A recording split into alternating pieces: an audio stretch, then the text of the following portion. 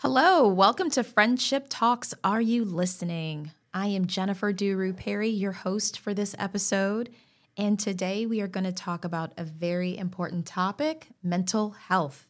We have guest Mrs. LaShonda Fay, leader of the Health Subcommittee for the Social Justice Ministry of Friendship Missionary Baptist Church. And then we also have Dr. Larry A. Jones. He is also a member of the Health Subcommittee. First, we are going to start with Mrs. Fay here. How are you today? I'm doing well. Thank you, Jennifer. Good. Can you tell us a little bit about the Health Subcommittee, what you do, what your purpose is, what scripture guides you in your work? Okay, yes. For the last 3 years, my team has been focused on the mental health aspect of social justice with an annual program. Loving Me, Mind, Body, Soul, a mental health symposium. The Friendship Missionary Baptist Church Social Justice Ministry, in partnership with our sister churches, Antioch Missionary Baptist Church, St. Paul Baptist Church, and Temple Bethel, hosted its first virtual symposium.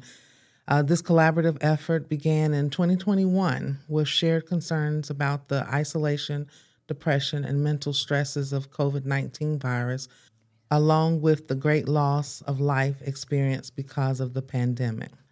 We actively reach out to various organizations that are passionate about servicing the community regarding mental health. Our purpose is to create a safe space for open dialogue and build and share resources with the community.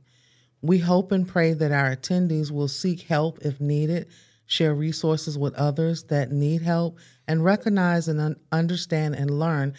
Over the last 3 years, we have collaborated with many resources such as the Mecklenburg Deputy Health Director, Charlotte-Mecklenburg Police Department, Carolina Care Partnership, C.W. Williams Community Health Center, the National Alliance on Mental Illness, NAMI, Archwell Health, Atrium Department of Psychiatry, Alexander Youth Network, AYN, Mental Health America of Central Carolinas, and many more to provide an informative and enlightening experience for our viewers. So how can viewers see the past symposium?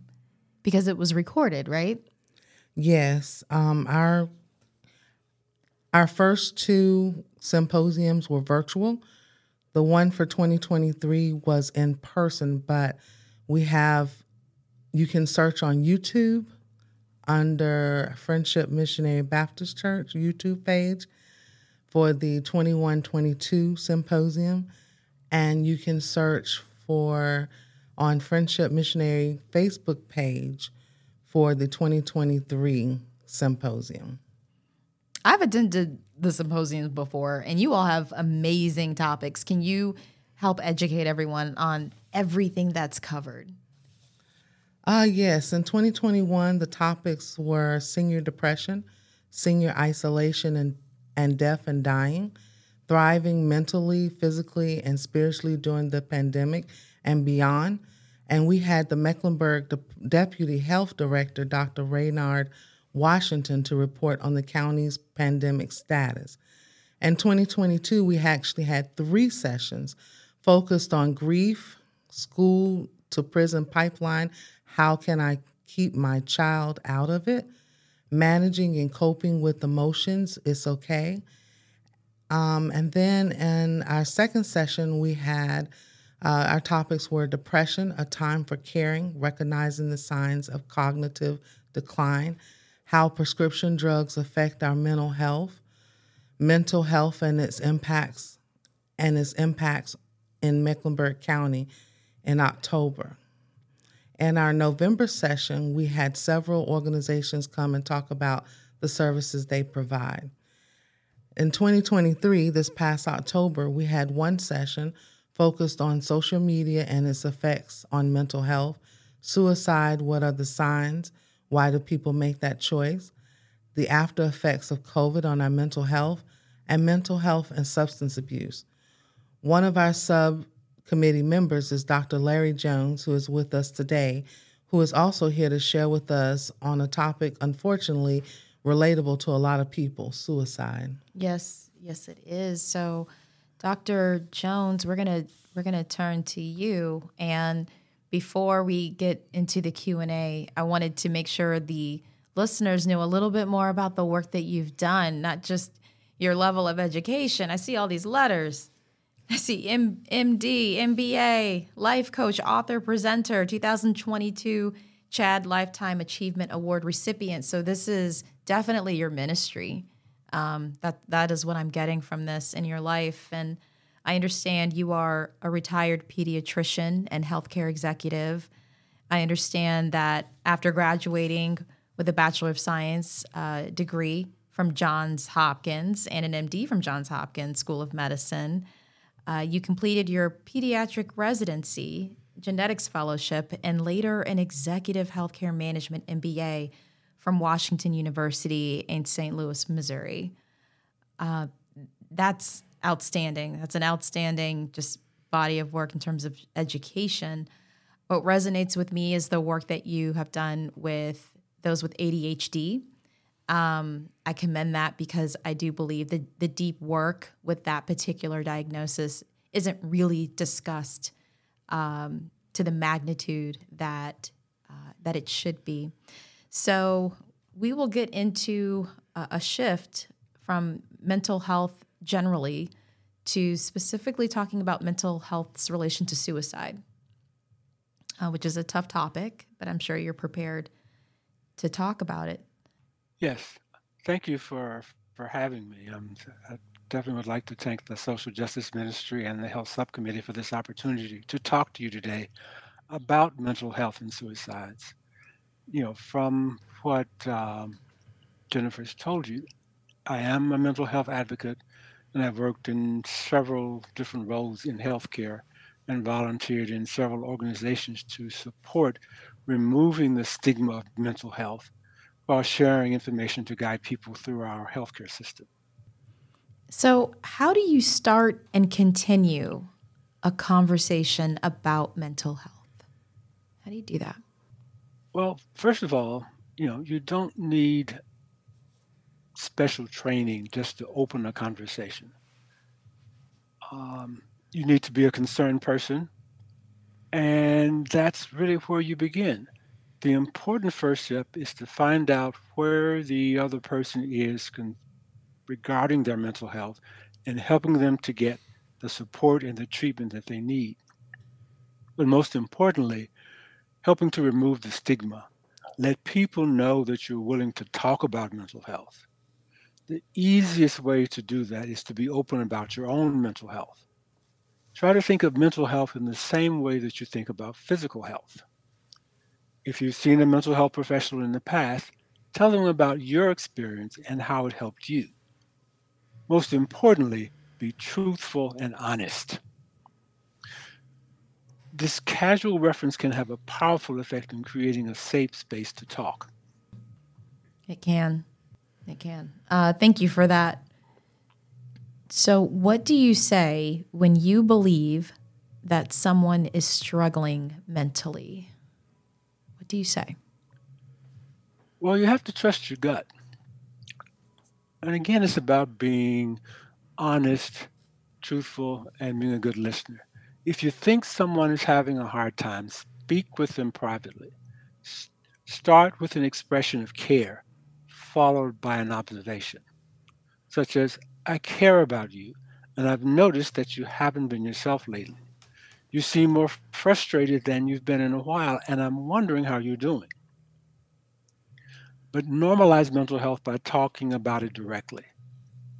Perhaps saying, I wonder if what's happening at work is stressing you out. With everything that's going on in your family, I wonder if you're feeling overwhelmed.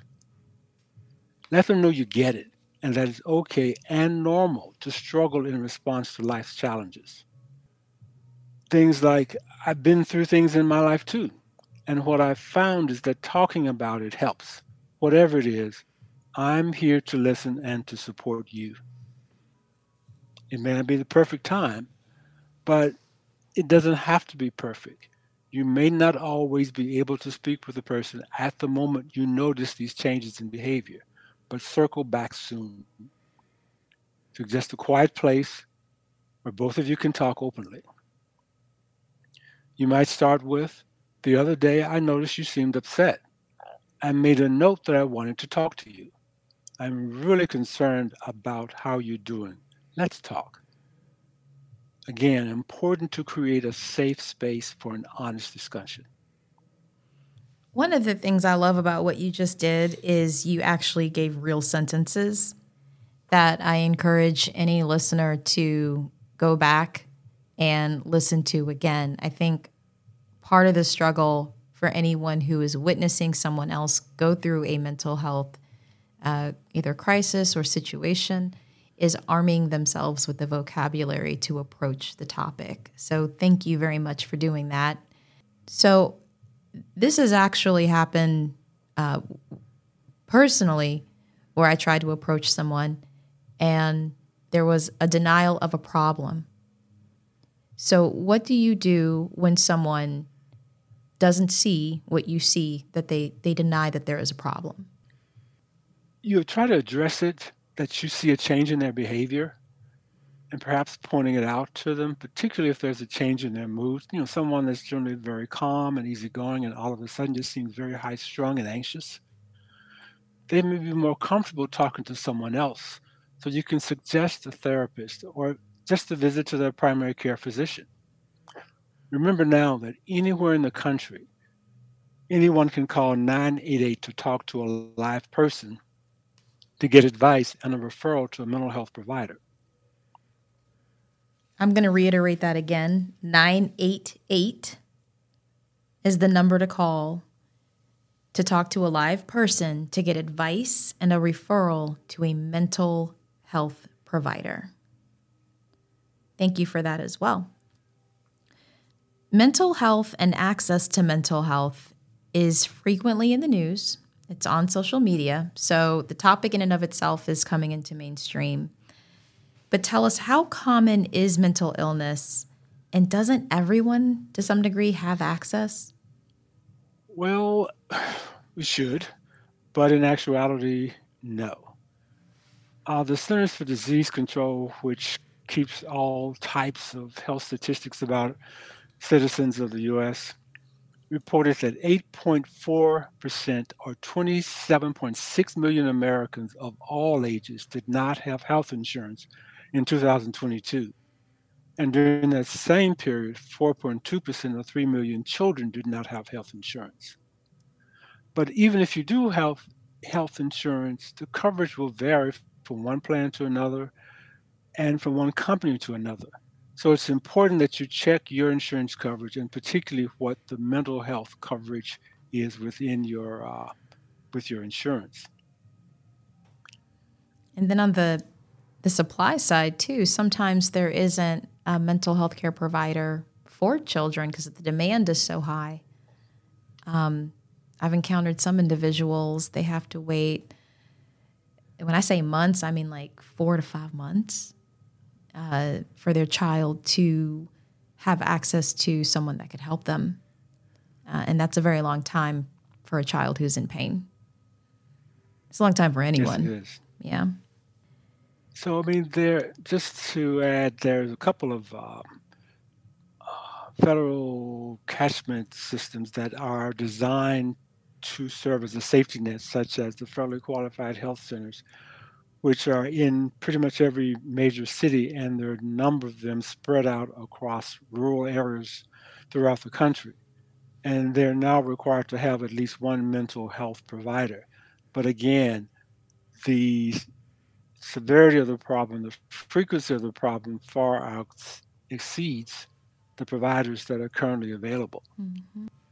The mental health illness is I don't know how he fairly common. You might wonder, how common is it? Well, statistics basically say that like about 1 in 5 adults in the United States are recorded as having a mental health issue. In 2020, that number would have been about 52.9 million Americans.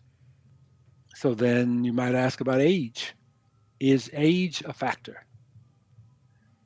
The age of onset for mental illness, according to the American Psychiatric Organization, that 50% of mental illness begins by age 14. So it can begin in childhood and then extend into adulthood. And of course, the longer it goes untreated, the more severe potentially it can become. What are the signs of mental illness? Well, there are a number of different signs. In fact, a long, long list, but I'll try to mention some of the more common signs.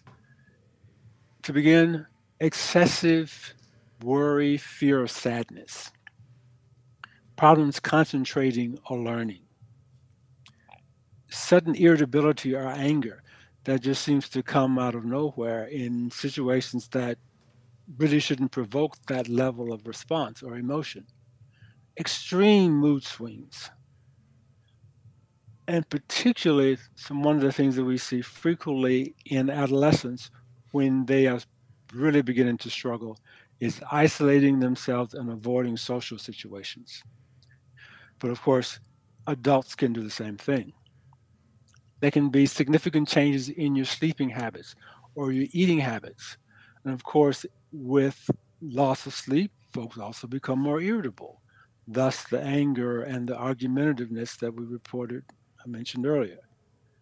And of course, with decreased eating, there's always the opportunity for significant weight loss.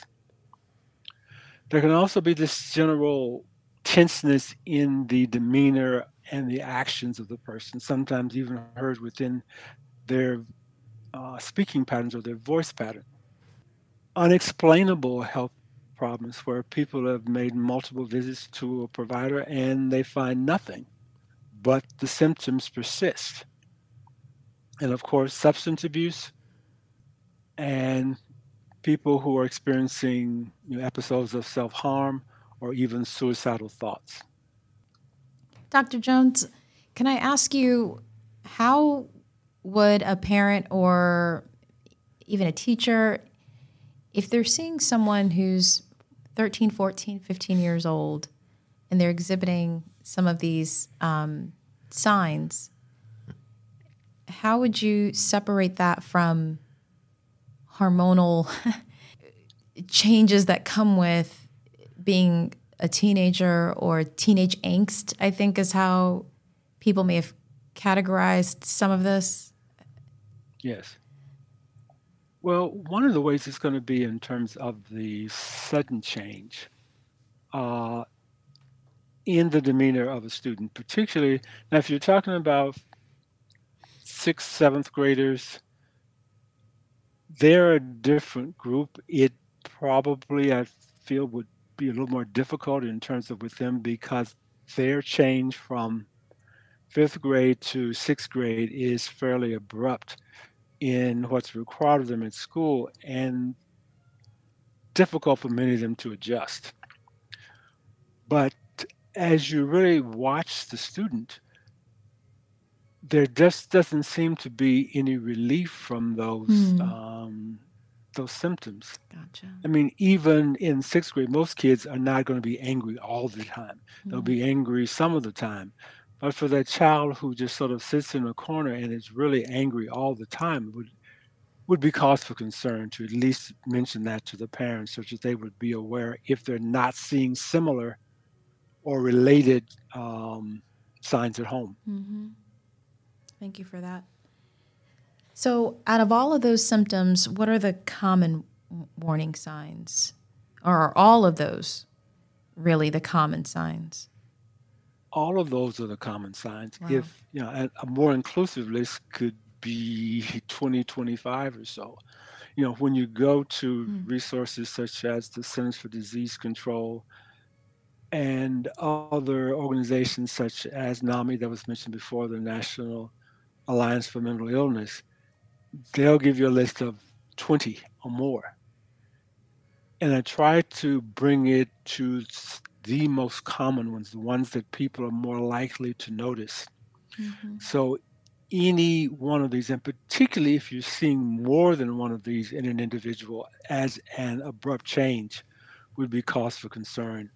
To either have a conversation if it's an adult, or if it's a child, to recommend that talk to the parent, saying that you've noticed this change in their child in school or in some other social situation, but definitely bringing it to the attention of the parent.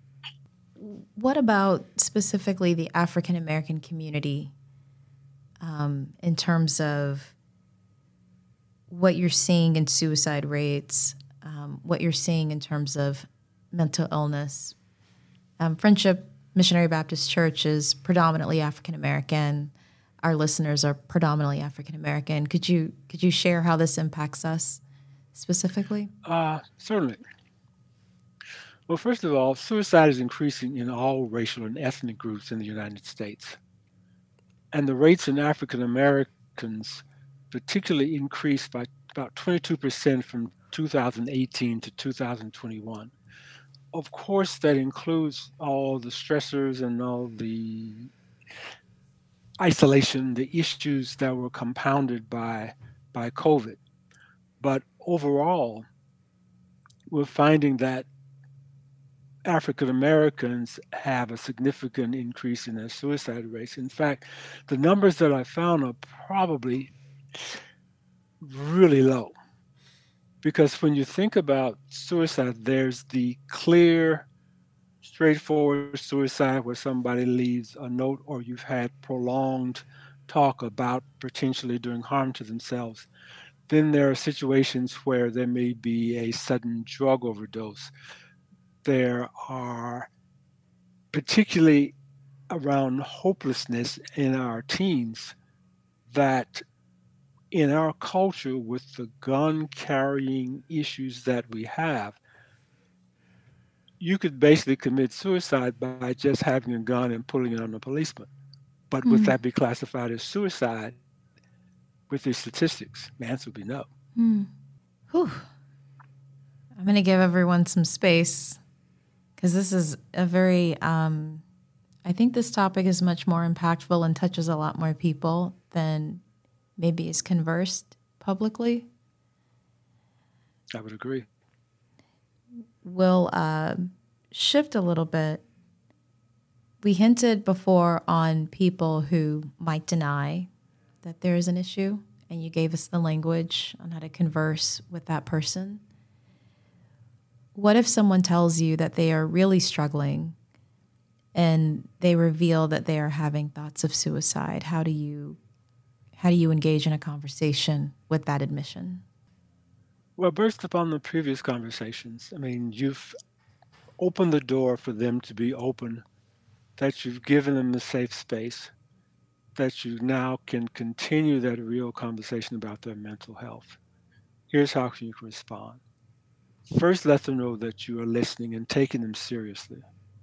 It's important to express your empathy and that you want to help.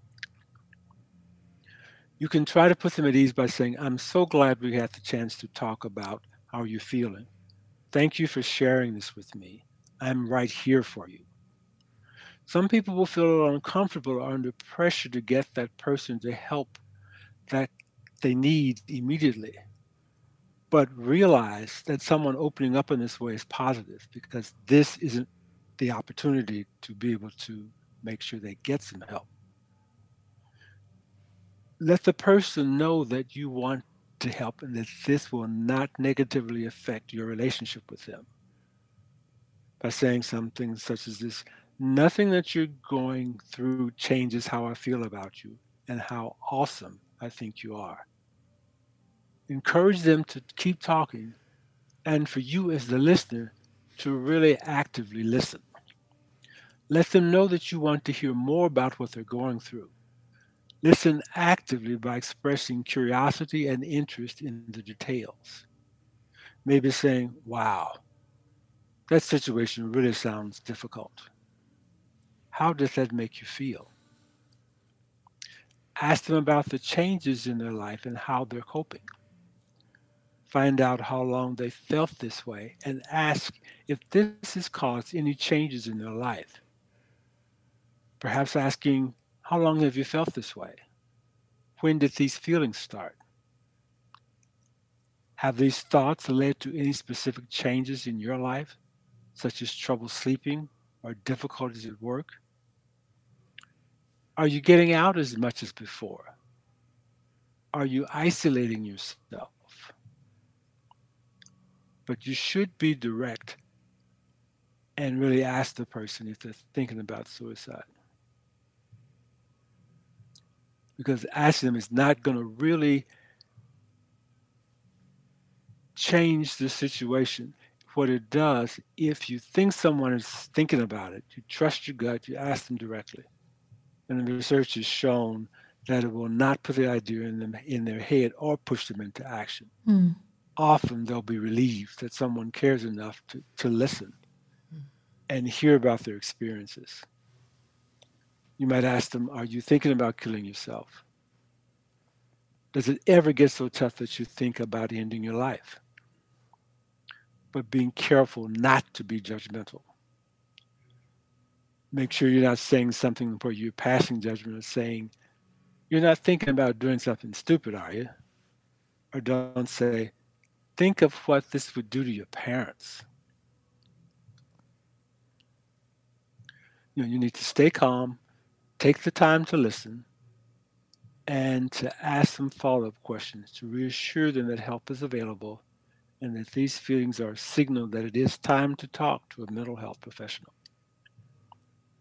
And then how would you get them connected to that professional? Is it 988, that the number from earlier? Is it another avenue? Yes, you can make some suggestions. The first thing you want to do is, I would commend anyone for having this conversation. You're not a mental health professional, but you're a person who cares about the person that you're speaking to. And they've told you some things about suicide. It's a warning, and really just trying to urge them to seek help. And you can approach the subject this way. I hear that you're struggling, and I think it should really be helpful for you to talk to someone who can help get you through this. Therapy can help us process any challenges we're facing, and we all face serious stuff sometimes. I really think talking to someone can help you gain some perspective and keep things from getting worse. You could say something like, you're in good company. The highest performing executives and elite executives lean on mental health professionals to improve their performance. Reaching out for professional guidance and therapy is a strong thing to do, and it can make all the difference. Help them to connect. Sometimes the first contact to the professional help can be the hardest. Offer to help them connect in whatever way that you're comfortable.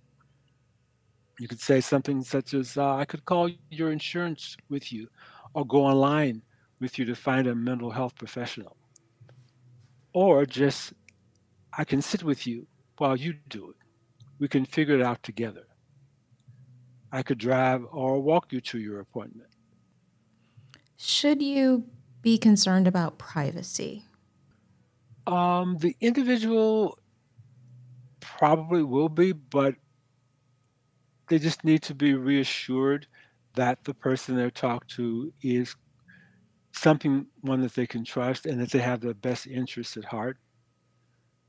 But in terms of the information being shared by the healthcare professionals or getting back to their job is pretty well unfounded, because mental health treatment has greater confidentiality standards than physical health. I'm sure most folks have seen on those various forms they sign, HIPAA, HIPAA, and employers cannot get access to their employees' mental health records unless the employee agrees to sign a release.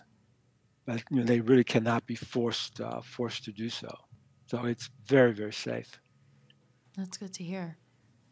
So after talking to both of you about this heavy topic, I'm feeling a mix of emotions Because on one hand, I'm glad that there's so many more resources than I think there used to be. So that's refreshing to hear. On the other hand, how do you personally stay engaged in this work? What drives you and continues this as a ministry for you? Because it's literally an area that saves lives. Well, for me, most of the folks that I come in contact with on a daily basis in my work as a coach are not anywhere near suicidal. I mean, one of the ways that I really engage with them is making sure that I'm in touch with their feelings, how they feel about where they are. They primarily come to me because of some sign that's sort of out of control. They feel that they're sort of out of balance with an equilibrium for themselves. So my goal is to get to know them, to see them, to watch their facial expressions, to listen to their voice tones so that I can recognize when there is a subtle change, such as that sort of ripple in your voice when you get nervous or excited, or a sudden change in a facial expression that's very different from the usual facial expression that they have in most of those sessions. So then I'm quick to ask, how are you feeling? What's going on? Is there something that you're concerned about, to sort of stay in touch with how they feel about what's going on, and then we can get into more detail if there's something that's really disturbing, or if it's just a momentary concern. But to me, that's one of the true miracles of Zoom. It gives me that opportunity to be there with the person when I'm not really there. That I can use my powers of observation that I've been trained with over many, many years to be cognizant of those sometimes very subtle changes. It brings me into our scripture, Proverbs 21:3. To do righteousness and justice is more acceptable to the Lord than sacrifice. My experience and passion with this is my own experience, dealing with loved ones, people I care about that have suffered and didn't have the resources to get help or delayed in getting that help, and seeing how that affects the family and the people around them. Several instances dealing with family members and even with my own trials that I've been through that's led me to therapy. And I'll give you, I know we've been kind of heavy-hearted with this conversation, but just lighthearted, a little lightheartedness. A couple people say, "You're still in therapy?" And I say, "Yes, and it's my business." Because, for me, I don't have to tell people why I'm in there, but for me, it's saving my life. Mm-hmm. It's allowing me to cope with a lot of things that I didn't feel like I had control over. I just kind of floated with it. Mm. And in the midst of that floating, I was losing myself. Mm. And so me going to therapy personally is saving my life. And I want to help others to find resources to, again, help save their lives as well. Amen. I want to be my own superhero. Amen. I love that. Very good. I love that. I really do. And thank you for bringing it a little lighter, because we're in the room together. We're smiling. We're bringing the information out, but I don't want the listener to get to a sunken place. But I will ask this question too, because you brought up family, right? And it's really a question for you, Dr. Jones, if you yes. could indulge. So how do you take care of yourself in the midst of someone else's mental health crisis? Amen. So, it's tough to see someone that you love and care about kind of spiral. It's really tough to do that.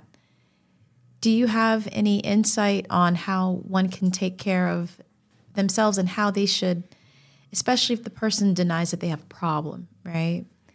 There could Yes. be a resource drain, an emotional drain, spiritual drain. How does one take care of themselves with that situation? I mean, we are part of a church community, and this is where we need to bring our church community friends in to assist us, Mm. particularly around our children and our families. I mean, my wife and I wrote a book about raising our three sons with ADHD, and of course, I have Mm. ADHD as well. And it was that church village that gave us the strength to go on, Mm-hmm. to be able to manage with those three little boys who now are in their 40s and are all leading their own independent lives. So creating a village around your family, and they don't have to be physical family members, but people that care about you and your family. Those are the folks who give you the encouragement to go on. Mm-hmm. I mean, there are always things that you see with your children that you feel as a parent you should be able to manage. You should be able to explain that, if you do this, this is what's going to happen. But they have to experience things to a certain degree on their own. Now, we hope that they all have at least the mother wit to be able to listen sometimes to some of those more serious things that we have to tell them. But lots of prayers, lots of discussions with the members of your village in terms of ways to be able to support those around you. And of course, when it becomes extreme, I mean, you just go to therapy. I mean, I've Mm. Mm-hmm. I've been, the wife's been. So, it's not it's not something that should be frowned upon. It should be looked upon as a strength, as Mm-hmm. the conversation went on that we discussed, as we've had. That is a sign of strength to be able to go to a therapist or a mental health provider to get through a crisis. Amen. That's what they're there for. That's what they were trained for. Amen. Yeah. And just for my therapy, I just want to share, when you're witnessing and being a part of loved ones that are hurting and you don't know how to help them, you pull out a piece of trauma on yourself. And if you don't deal with that trauma, this is the other end. I don't have a mental illness, but I've experienced things that's caused me trauma witnessing other people go through different things, and it compounds over time when you don't get help. So now I'm in the place where I'm stretching out all that trauma and dealing with it one by one. And I love my therapist, and I have a family therapist, not just for me, but for my children as well.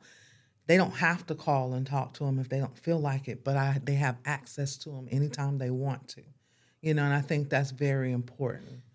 And it's hard to find a group because it is a strain on our healthcare system with finding, therapists that are available to you. But I ask that if you can seek them now when there's maybe not a problem and get them on standby, Mm. that will definitely help if something traumatic happens. And that's what I wanted to share. Sorry. No, that's amazing. This has been a wonderful, wonderful podcast. I feel like this in and of itself is a form of therapy because you're learning about the resources, you're learning about how it personally affects folks. I want listeners to understand that there are resources in the church. Everyone that you're listening to is a member of a friendship, and that if you go to the website www.friendshipcharlotte.org, you can get connected to Social Justice Ministry. You can get connected to Dr. Jones or Mrs. Faye. And there are resources and knowledge there that can help you. Before we end the program, we have a few announcements, things that will take place at the church. The first is our vaccine clinic at Friendship Missionary Baptist Church. Walmart Pharmacy is sponsoring the administration of the COVID-19, flu, and RSV vaccine at no cost. That clinic will be Sunday, December 3rd from 10 a.m. to 1 o'clock p.m. No registration is required. Once again, it will be at the church. So essentially, you can go to church and then get your vaccinations. The second event is the Open Tables Dinner and Conversations on Restorative Justice that will also take place at the church on December 19th, that's a Tuesday, from 6:30 to 8:30 p.m. So this is really a time where congregations can come together for fellowship and dining with the goal of building relationships based on our shared humanity that go beyond the divides of tribalism. You can register for this event on our church website. That's www.friendshipcharlotte.org. And we ask that you please RSVP so that we can better accommodate your attendance.